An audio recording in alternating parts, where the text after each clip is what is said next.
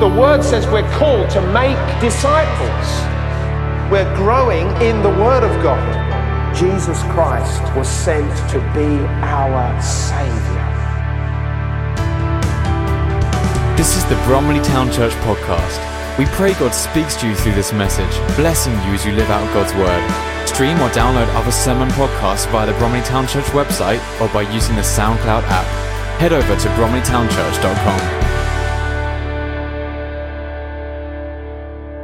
So today's message is this: one problem, one antidote, one focus. One problem, one antidote, one focus. And that's what we're going to look at. So first of all, one problem. Yes, there are lots of voices. Yes, there is a lot of shaking that is happening. But there is only one problem that we are really dealing with, and that is the problem of sin. It seems like sin as a word is an old-fashioned word. It's not a word that we're particularly used to using, but it is a word that we need to face up to, because sin is at the root of all of the problems that we are facing. Sin truly is a universal situation. It's a problem that affects everybody wherever they are in the world. It is a worldwide situation. We can't ignore it. We can't dismiss it. It's a problem that we have to face up to. Now let's ask the question, what is sin? The dictionary gives a definition of sin as this: sin is the transgression of divine law. Now let me explain that, because the word transgression is not common to us these days. To transgress means that you have stepped over the line, you have crossed over the boundary that has been set. And divine law, that is, if you like, God's way for us to live life. So to sin means that we have crossed over the line that God has set. He has said you can live up to that line, but you mustn't cross that line. And if you cross that line, well, we've not only crossed it, we've stepped right over that line, and therefore we have sinned. We have broken the laws that God has set, and we have sinned before him. Let me explain it a little bit further still. Do not steal. We understand what that means. Do not steal is the line that has been set for us. So the expectation is that we are free to live life, to do anything at this side of the line, that we don't steal, we don't do anything wrong. But the moment that we take something that is not rightfully ours, the moment that we steal, is the moment that we cross over that boundary that has been set for us. We transgress. That is sin.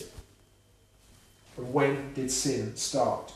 Sin came into the world when Adam, the first man, and Eve, his wife, stepped over the boundary line that was set for them. And this was the boundary line. Genesis 2, verses 16 and 17.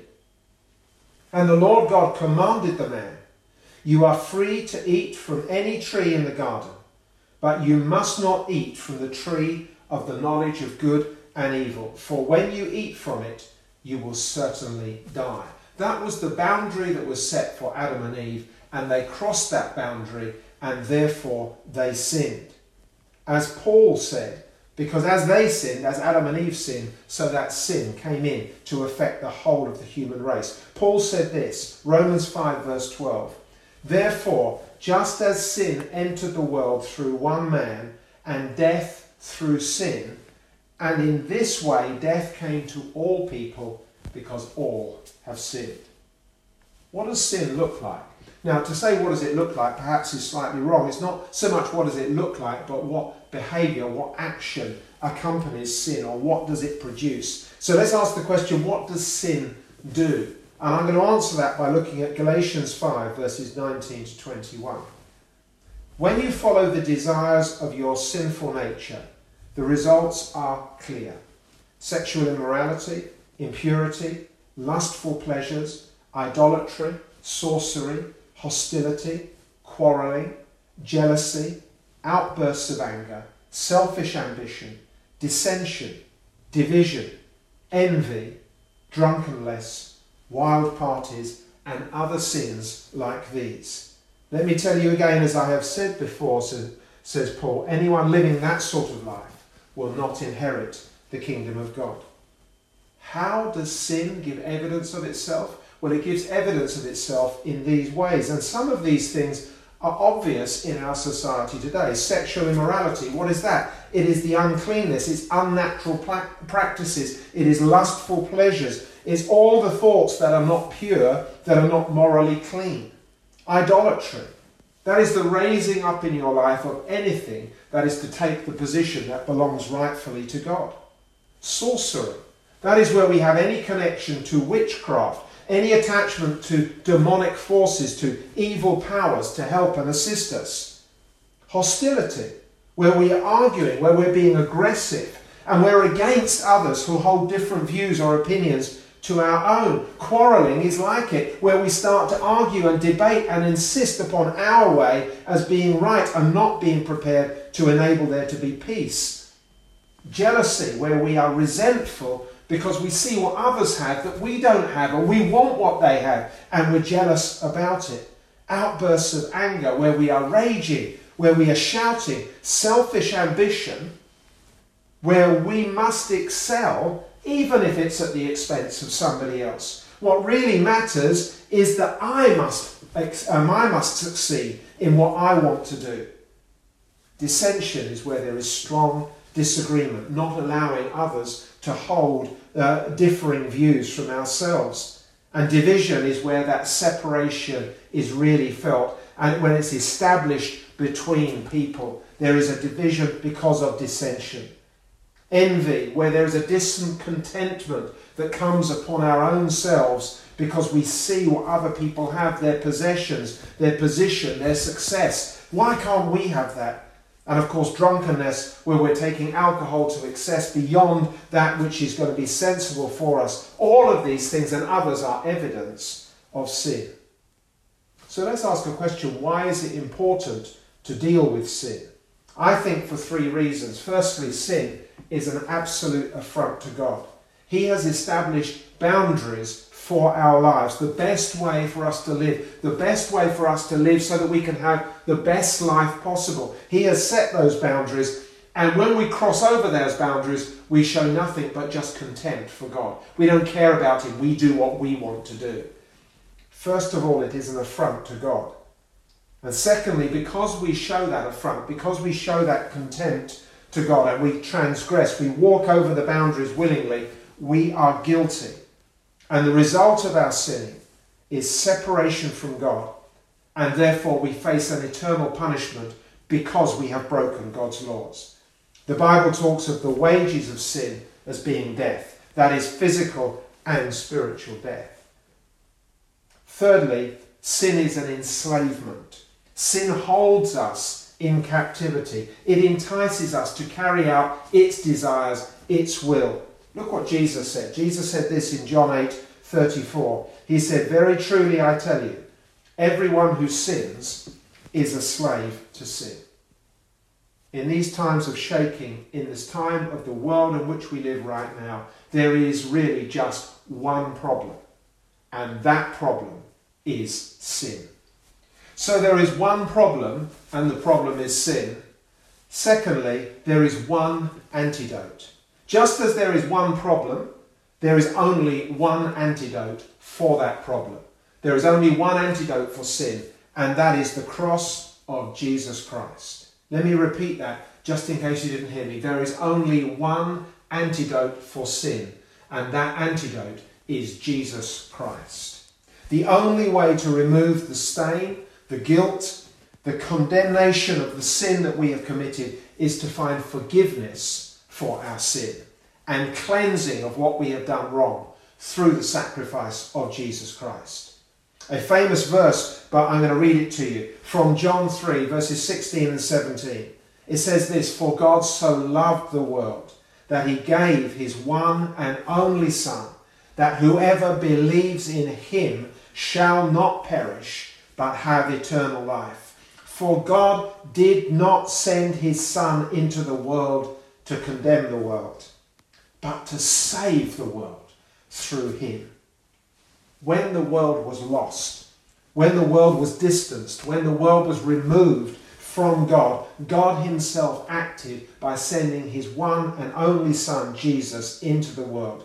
Jesus came to live a sinless life in this world. He came to where we were and he lived in this world, and he died on the cross to take the punishment of the sin of the whole world upon himself, to be the right sacrifice before God, so that we who have sinned may be set free from the sins that we have committed, from the transgression, from the rebellion, from the disdain that we have shown before God. Jesus came to take that upon himself. Paul writes like this in 2 Corinthians 5:21. God made him, that is Jesus, who had no sin, to be sin for us, so that in him we might become the righteousness of God. And Paul again writes in Romans 5 verses 18 and 19. Yes, Adam's one sin brings condemnation for everyone, but Christ's one act of righteousness brings a right relationship with God and new life for everyone. Because one person disobeyed God, many became sinners. But because one other person obeyed God, many will be made righteous. It is through what Jesus has done that we may be forgiven for our sin. There is only one antidote for our problem, and that is Jesus. I said at the beginning, the cross of Jesus. Because it's only as we come with all of our problems, all of our anger, all of our injustice, all of our frustrations, all of our don't know, our don't understand, all of our problems, all of our wrongdoing. It's only when we can come to the cross of Jesus Christ that we can find the antidote for our problems, the forgiveness of sin through the blood of Jesus Christ as he died upon that cross. I want to ask you this morning as you are watching here, maybe it's the first time you've heard this message, but I'm asking you, have you dealt with your sin? It's obvious to us what sin is. The only antidote for sin is Jesus Christ. And he is here today, and he is waiting, and he is knocking on the door of your life to say, will you open the door, and will you let me, Jesus, come in so that I may forgive your sin and lead you in a new way of life? Listen, if that is you and you are wanting that today, you can freely receive the forgiveness and the cleansing that Jesus himself can bring and find new relationship with God. Let me come on. We have one problem, which is sin. We have one antidote, which is Jesus Christ. And thirdly, we have one focus. What is our focus? Jesus himself gave us a focus in Matthew 6 verse 33. He said this, seek the kingdom of God above all else and live righteously, and he will give you everything you need. Seek the kingdom of God above all else. With this world being shaken, with ourselves being shaken, we're asking this question, how, with all of this shaking, how should we be living? We should be living with one focus, to seek for God's kingdom to come both in our own lives and in the world in which we live. We want to take hold of the shaking regarding all the racial prejudice and the injustice that we are feeling at the moment, that we're beginning to see, that we're beginning to understand. And we need to take hold of that, and we need to come to God and say, God, let your kingdom come in the midst of this situation. Men and women by themselves are never going to be able to find the answers to all of this injustice that we are seeing all the way around us. Men and women have desire to seek solutions and to make change, but they need to deal with the problem, which is the problem of our sin. And the only way for us to find solutions is to come back to God and to let him be the centre of our lives and for him to direct us as he would have us live. You know, in the Old Testament, there are lots of laws and commands that we are given. But when it comes to Jesus, Jesus really simplifies that and tries to bring it down to basically two things. This is what Jesus said. He gave us, as it were, the top two things for us in life to follow. Matthew 22, verses 37 and 40. Jesus said this, you must love the Lord your God with all your heart, all your soul, and all your mind. This is the first and greatest commandment. A second is equally important. Love your neighbour as yourself. The entire law and all the demands of the prophets are based on these two commandments. It's, if you like, Jesus is saying, look, let's get all of the law, all of the way we need to live.